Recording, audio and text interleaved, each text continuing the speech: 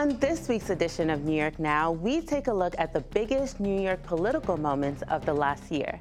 Then, as we start the new year, we look ahead at the policy issues and politics expected to shape the 2024 legislative session. I'm Chantel Destra, and this is New York Now. Today, the Senate majority will pass legislation. I will fight like hell for you every single day, like I've always done and always will. Passing these bills on the floor, making yet another stand. Welcome to this week's edition of New York Now. I'm Chantel Destra. It's the start of a new year and a new legislative session at the state capitol. This year, the governor and state legislature are expected to address several ongoing policy issues, including housing, which the pair failed to come to an agreement on a comprehensive housing plan last year. This year is also an election year, which means state legislators will be working to get votes, all while trying to push their respective legislative agendas for the next few months. The start of the new legislative session means the governor is set to give her State of the State address, sure to be filled with her vision and framework for the year ahead. The governor has already started giving some insight into her vision, previewing several proposals this week. Tune into our live coverage of Governor Kathy Hochul's State of the State address on Tuesday, January 9th at 1 p.m. and at nynow.org. But as we look ahead at what this new session will bring, we wanted to first take a step back and recap some of the political, news, and policy issues that made for an eventful legislative session in Albany last year. It may be hard to remember all that took place last year as we gear up for what is sure to be an eventful year in state politics, which is why we're joined by Dave Lombardo of the Capitol Press Room, Zach Williams of Bloomberg Law, and Nick Reisman of Politico. Thank you so much for being here. Thank you. Now, as we know, last year was a very eventful year in state politics, but I wanted to start off with Governor Kathy Hochul. At the start of the year, she had come off of a win of a very competitive gubernatorial race. I don't need to remind you guys, but then she was met by a very interesting legislative session filled with high highs and low lows. So where did this session leave the governor politically? I think going forward, one thing that Governor Kathy Hochul is really going to have to try and do a reset on is this housing issue, yes, which is going to be a major thing for her going into this election year, not for her, but for all 213 members of the state legislature. So, I think the politics for the governor looking at, 2024, she was able to get some wins, as you mentioned last year, like a minimum wage increase, something that she had actually supported and worked with the legislature to get a compromise on. But housing was like the big thing that remained kind of an outstanding issue for her. And it was really kind of swallowed up in the politics of New York State. You had a number of progressives who wanted tenant protections that real estate interests were opposed to. And then you had a number of moderate suburbanites who were opposed to the housing mandates in her proposal. And I think the politics surrounding housing have really only gotten worse in the last year. The idea of some grand bargain that's going to be struck appeasing everybody on the left, center, and right is even harder to do in an election year when I think the status quo is politically more convenient for some of those people down ballot who would rather see nothing done on housing than potentially risk the ire of voters by imposing some sort of tenant protections or, as Nick said, those mandates on new housing creation. One interesting dynamic, I think, coming into this year compared to last year is the absence of crime, really, as the big issue. That really cost the governor dearly on the campaign trail. Coming into this year, though, crime is down. It's kind of gone back a little bit in terms of the political agenda. Now, it could always come back. You never know with this. But what is interesting is it really exacerbated her relationship with the political left, added a lot of pressure on political moderates who are looking towards, re-election this year. So I think the governor can at least take a little bit of solace in the fact that, crime isn't quite the big issue that it was last year when she really had to strong arm and push the legislator to change bail reform, among other things. Yeah, and it seems like, in recent years, bail reform has been the sticking point of budget negotiations time and time again. And, I don't have a crystal ball, but I feel comfortable saying that it might come up again, right? So what exactly is the path forward this year?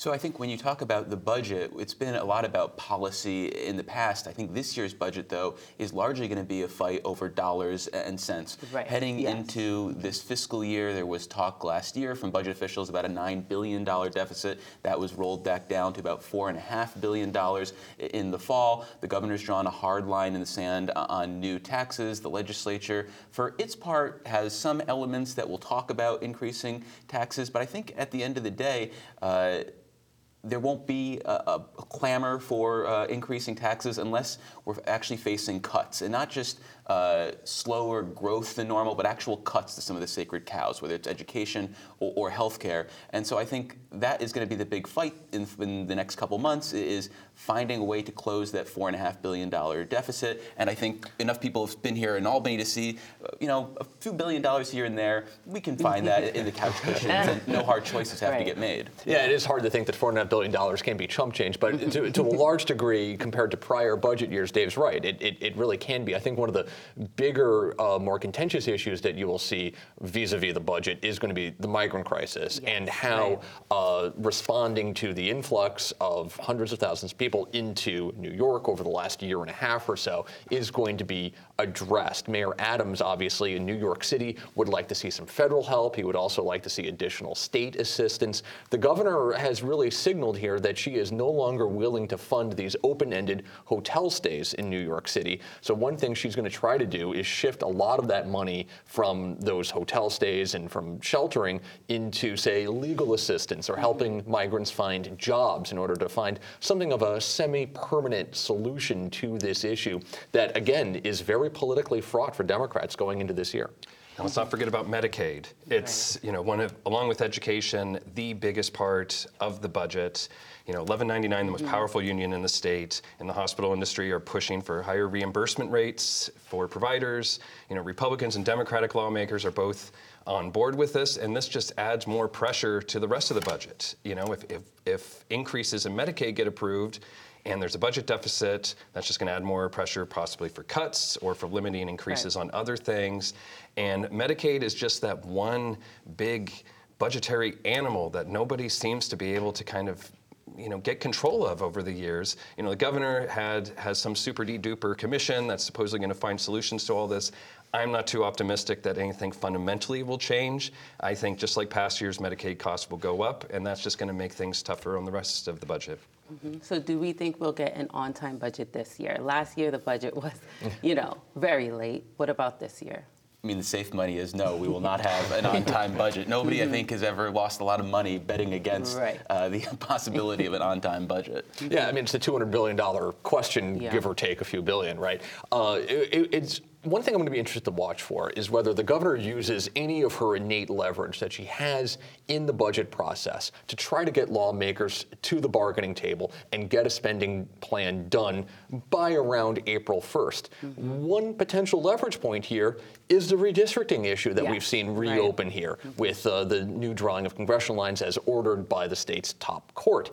And yes, this is really only the House of Representatives. The Senate and Assembly are not affected, but there are going to be lawmakers who are going to be looking at some of these lines and thinking to themselves, well, if a certain line is drawn this way or if a boundary is drawn in the other way, I could eventually run for the U.S. House of Representatives. And so there is some leverage that Governor Hochul has here with redistricting, with the budget. Will she be able to use that leverage? Will she be able to use that power in order to get what she wants in the budget by around April 1st? And you mentioned the redistricting commission and the saga that's ongoing with these maps. So what is the smart play here for Democrats? I know that, obviously this is not a new issue, but how can Democrats sort of not tempt themselves from, being too, not going over the line in terms of greedy. Maps. They don't want to be greedy. Greedy, thank you. And if they are greedy, then Republicans will bring them back to court, and Republicans could eventually win, and then wash, rinse, repeat. We're back with this redistricting process. Have they learned their lesson?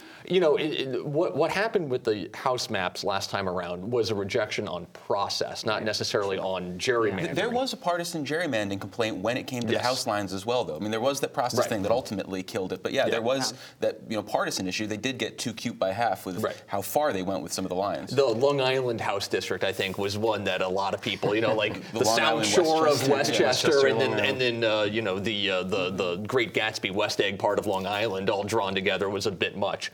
But if Democrats are able to, adjust these lines so that things are a little bit better for them, say in Central New York with Congressman Brandon Williams' seat in the Syracuse area, and then if you go down into the lower Hudson Valley, the mid-Hudson Valley with Mark Molinaro, and then out on Long Island, well, then Democrats are potentially in business here in New York to even have a real chance of flipping the narrowly divided House and make Brooklyn's Hakeem Jeffries Speaker of the House. And they'll be able to do it through New York. Republicans are also very well aware of this, and they're going to be funding, at least tens of millions of dollars, not $100 million, to try to keep the House in their hands. Right. It's critical to remember just a few tweaks here and there could really affect the House map. Brandon Williams won in 2022 by a very narrow margin. A few changes in that Central New York district could maybe sway it the Democrats' way. If he gets Tompkins County, he's done. I think that's the conventional wisdom. Yeah, and you got to keep in mind too that the Democrats might be interested in playing a little defense as well. Pat Ryan in the Hudson Valley, top target of Republicans. A few changes here and there could go from a real swing district to something that's maybe more lean Democratic, maybe even safe. We'll have to see. Probably not safe, but it was a narrow race, and a few changes here and there on Long Island, Hudson Valley, Central New York could really change things, change Democrats' fortune. Now, there is a caveat here. As Dave mentioned, there's really only so much Democrats can do in order to game these seats so that they're able to win these. They can't do it in such a way that's markedly unfair, but they also cannot draw, say, Congressman Mike Lawler in the Westchester, Rockland County area so that it's a much more Democratic-friendly seat that could, in turn, make life a lot easier for somebody like Mark Molinaro. Same goes on Long Island, where they're trying to pick up, at the very least, not just the George Santos seat in the special election on February 13th, but also Anthony D'Esposito's seat, Nick Lota as well. So there's only so much that can really be moved around in this jigsaw puzzle before things start to be a little tougher for, say, some Democratic moderates and easier even for some Republicans. And it's possible, though, we're getting a little bit ahead of ourselves because in early January, when we're talking right now, there's still the pen is held by the Redistricting Commission. Exactly. And when the first go around, there was an assumption that that pen would be taken away from them and the Democrats in the legislature would ultimately draw the lines. There could be a calculus from the Senate and Assembly Democratic leadership that, okay, let's see what the commission is able to draw up, and maybe these lines are palatable to us, and we don't want to risk a court challenge, so we're going to take this redistricting commission's work and we're going to live with it. Right. So it's possible we might not even get to that point where there's that backroom line drawing by Democrats where they are considering these hard questions of how much do we move, how much do we take. So maybe in a perfect good government world, the redistricting commission has the final say. If they can agree on a single set of maps. No, they didn't. Right. Well, and if they deadlock, then it goes to the legislature. But I think the bottom line is here: what happens with the Independent Redistricting Commission, as it's called? Independent's not my word. It's but what happens with the Redistricting Commission, and then ultimately how the legislature and the Governor Act really could determine who controls the House of Representatives and the course of the country for the next 2 years. Right. And, that is the congressional races, but what about the state Senate and Assembly races next year? How do lawmakers balance their respective legislative agendas and, running for re-election or election next year? I think in the state Senate, everyone's always looking in the suburbs of New York City, particularly. Long Island is a place where the Democrats really, in 2018, 2020, almost eliminated all the Republicans in the state Senate. But now the Republicans have, really clawed back. Now I think it's 6 of 9 are Republicans. They have 7. 7? Yeah. Boy, it's hard to keep track. So Democrats are definitely going to try to make another push on Long Island, get back some of that territory, especially in Nassau County. And, I think that could really be where Democrats either go well beyond that supermajority once again, or maybe just little by little, the Republicans bring it below a supermajority and maybe even come within, a half dozen seats or something of the majority.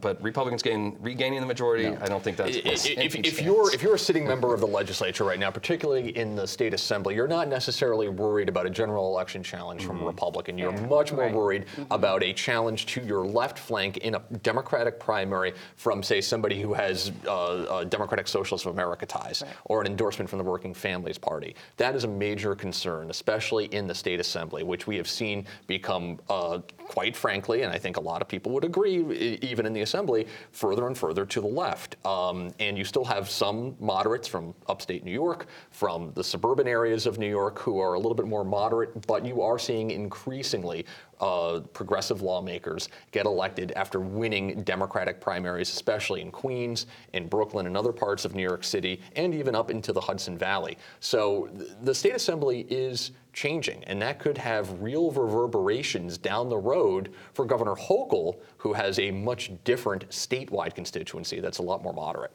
And hanging over all of these elections, whether it's the primaries or the general, is a public campaign finance system that's going to take effect in 2024. And like Nick just laid out, that's going to be a boon for some of these progressives who are mounting primary challenges to Democrats and then turn to the general election. I think it's going to be helpful for Republican outsiders who are trying to take on Democratic incumbents. The system was basically held up by Governor Hochul with a veto at the end of the year by some of the incumbent Democrats who were looking to make the system a little less friendly for these challengers. There was a bill that would have made the threshold for qualifying higher, would have allowed for larger contributions to get maxed out with public financing dollars. All seemed to be beneficial for incumbents. That was struck down. So it's really going to be interesting to see how this impacts these races, which are coming up sooner than we expect, with June primaries, and then November will be here before we know it. Yeah, so there's a lot there in terms of the elections next year. But going back to the legislative session, earlier we touched on housing, we touched on bail reform. So what are some of those other big policy issues that we should be paying attention to heading into next session? Well, I'm very partial to tech in my job, and while it's not the highest profile issues by any means, it arguably affects everyday New Yorkers as much as anything else. Data privacy. California, New York now is the largest state without a comprehensive data privacy law. Now, what does that mean? It means New Yorkers have no right to know what data big tech companies, Facebook, for example, actually collect on them. Now, there's what advocates call good data privacy laws and bad data privacy laws. Some states have adopted one that like Virginia, have adopted laws that are very industry friendly. California's law is held up as a real example of something that's very aggressive for the consumer. Another issue that's likely to come up, whether it's the big issue, probably not, is artificial intelligence. New York has fallen behind of other states. I think in 2023 we saw more and more states at least start to study this new technology, generative AI, ChatGPT, that type of stuff, and how it might affect state government, how it's already using automation. We've seen these controversies recently in New York City with NYPD using facial recognition software and stuff like that. So, while these issues probably aren't going to affect the elections and thus might take a backseat from most lawmakers, they're very important for New Yorkers. And while everyone's paying attention to the redistricting and housing and all these other important things, industry lobbyists are working hard to push all these regulations and laws in their favor. Mayoral control of New York City schools is up this year. That's a major issue for Mayor Eric Adams, who, by the way, is facing some of his own issues right now with a federal investigation into his campaign. He is accused of any wrongdoing, but it's certainly something that's kind of looming over the mayor as he is trying to get his agenda through Albany, and that really does start with an extension of mayoral control of the city school system. And I was talking to a handful of lawmakers about this who have been holding hearings on education issues, not just in New York City, but statewide, and they do plan on grilling him about this, on how this should be extended, whatever changes they may like to see. They may try to push through over Adams's objections, who said the other day that he would like to see a straight extension of it, as other mayors, as his predecessors, have gotten in the past. There's also going to be some pressure on the governor to address the rollout of recreational marijuana in New York. There have been some comprehensive bills addressing farmers' needs, addressing the tax structure for recreational product. Whether that actually moves in the legislature remains to be seen, but I think there's going to be a growing chorus in both houses of the legislature that something needs to be done, potentially tucking it into the budget, because there could be some economic ramifications if they do change the tax structure of the recreational marijuana sales. Yeah, and there are Democratic majorities in both chambers, but if you're a Republican lawmaker, is there a world in which you could have your agenda pushed forward? What should the playbook be for Republicans? Well, they're going to have to try to get some sort of Democratic support because, this is quite frankly the way things work in Albany is if you are in the majorities, winner take all when it comes to, getting their policies through. But one thing that will be interesting is it's been an issue that you've seen largely Republicans talk about, but you're also starting to see some Democrats raise some concerns about this, and that is the outmigration of people from New York. We're seeing a steady stream of people leave the state, and it's not just the richest of the rich, which is going to have real ramifications for our tax revenue and for how New York State budgets, but also people who are making what we would consider to be middle-class incomes. They're just finding New York State and New York City in particular too expensive to live in. And so there is going to be a real discussion, I think, from even some Democrats over how to address this issue of living in New York. I mean, housing is probably one answer in reducing the cost of housing, but there are going to be kind of a wide array of menu options for lawmakers to consider here on this outmigration question. It's been a Republican issue in the past because it's largely been something that has affected upstate New York and upstate New York's political power. But we are starting to see it affect all of New York State's political power because we're losing congressional representation as a result of this. We're going to lose probably 2 House seats in the next round of redistricting after the 2030 census, and we lost 1 after the 2020 census. So this is a serious problem for New York. It's diluting New York's political power. It's diluting New York's economic power nationally. And lawmakers from both parties are probably going to have to come to some sort of way of addressing this issue. And, it'd be really interesting to see it approached in something that's not just jobs and economic development focused. I think over the years, especially under her predecessor, economic development was kind of seen as, as the way to solve outmigration, at least from upstate. Create jobs and people will start living in Syracuse in increased numbers again. The Buffalo Billion. The Buffalo Billion. And we've seen, and under this governor, the Micron deal in Syracuse to bring microchip semiconductor manufacturing to Syracuse. That may or may not work out. But, a lot of the reasons that Republicans bring up for why New Yorkers are leaving are things that don't really have much to do with economic development. Taxes. Some, maybe cite, political liberalism as somehow driving people out. Issues of personal liberty, that type of thing. Bottom line is, it's not just about jobs, but it's been treated as pretty much just about economics and jobs for many years. And it'd be interesting to see how Democrats might take the ball and push it into new directions. Whether or not they're successful, we'll see. Right. I mean, the big challenge is here, like after the COVID pandemic, it's easier to work from wherever nowadays. Right. You do not necessarily have to work in the state in which your company is based. And that means you can work out of your home office virtually 5 days a week. And that makes it a lot easier for people to move to different parts of the country. You can live in Idaho or Utah and work for a New York-based financial company, for instance. So there is going to have to be some sort of reckoning here with addressing that it is easier than ever for New Yorkers to become North or South Carolinians or Floridians or Texans or whatever you want to say, because that is going to, at the end of the day, it is a jobs and economic issue because New York is losing people. That means New York is losing tax dollars, technically. Mm-hmm. And unfortunately, we do have to wrap up soon, but in the last couple of minutes, I'd just love to hear from each of you what you all are looking to reporting on this year. Are there any threads that you're hoping to pull on as we start the legislative session?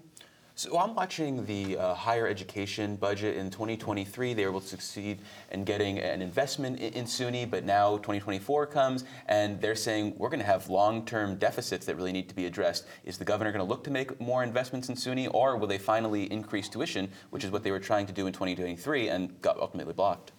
What's the impact of the legislative session, the policies that are passed at the state level? What's that effect going to have on the House races going into this year? We've seen Republicans in the past take a lot of the Democratic controversies that have come out of Albany and use them quite effectively in campaigns. So will there be an impact this time around?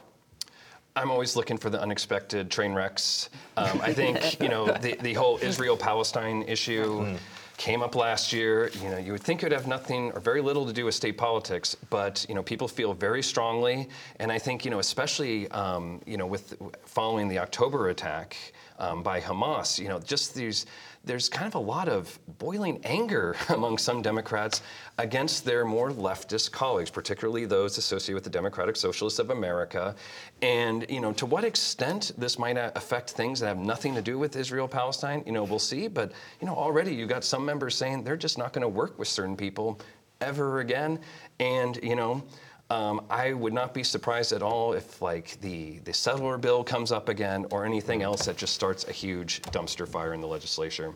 Well, there's a lot to look forward to this year, but we'll have to leave it here for now. Thank you so much for being here. And we were speaking with Dave Lombardo of the Capitol Press Room, Zach Williams of Bloomberg Law, and Nick Reisman of Politico. And you can join us every week to get the latest on the 2024 legislative session. Next week, we'll be joining you live with coverage from Governor Kathy Hochul's State of the State address, Tuesday at 1 p.m. You can also visit our website for more. That's at nynow.org. That does it for this episode of New York Now. Thank you for tuning in, and see you next week.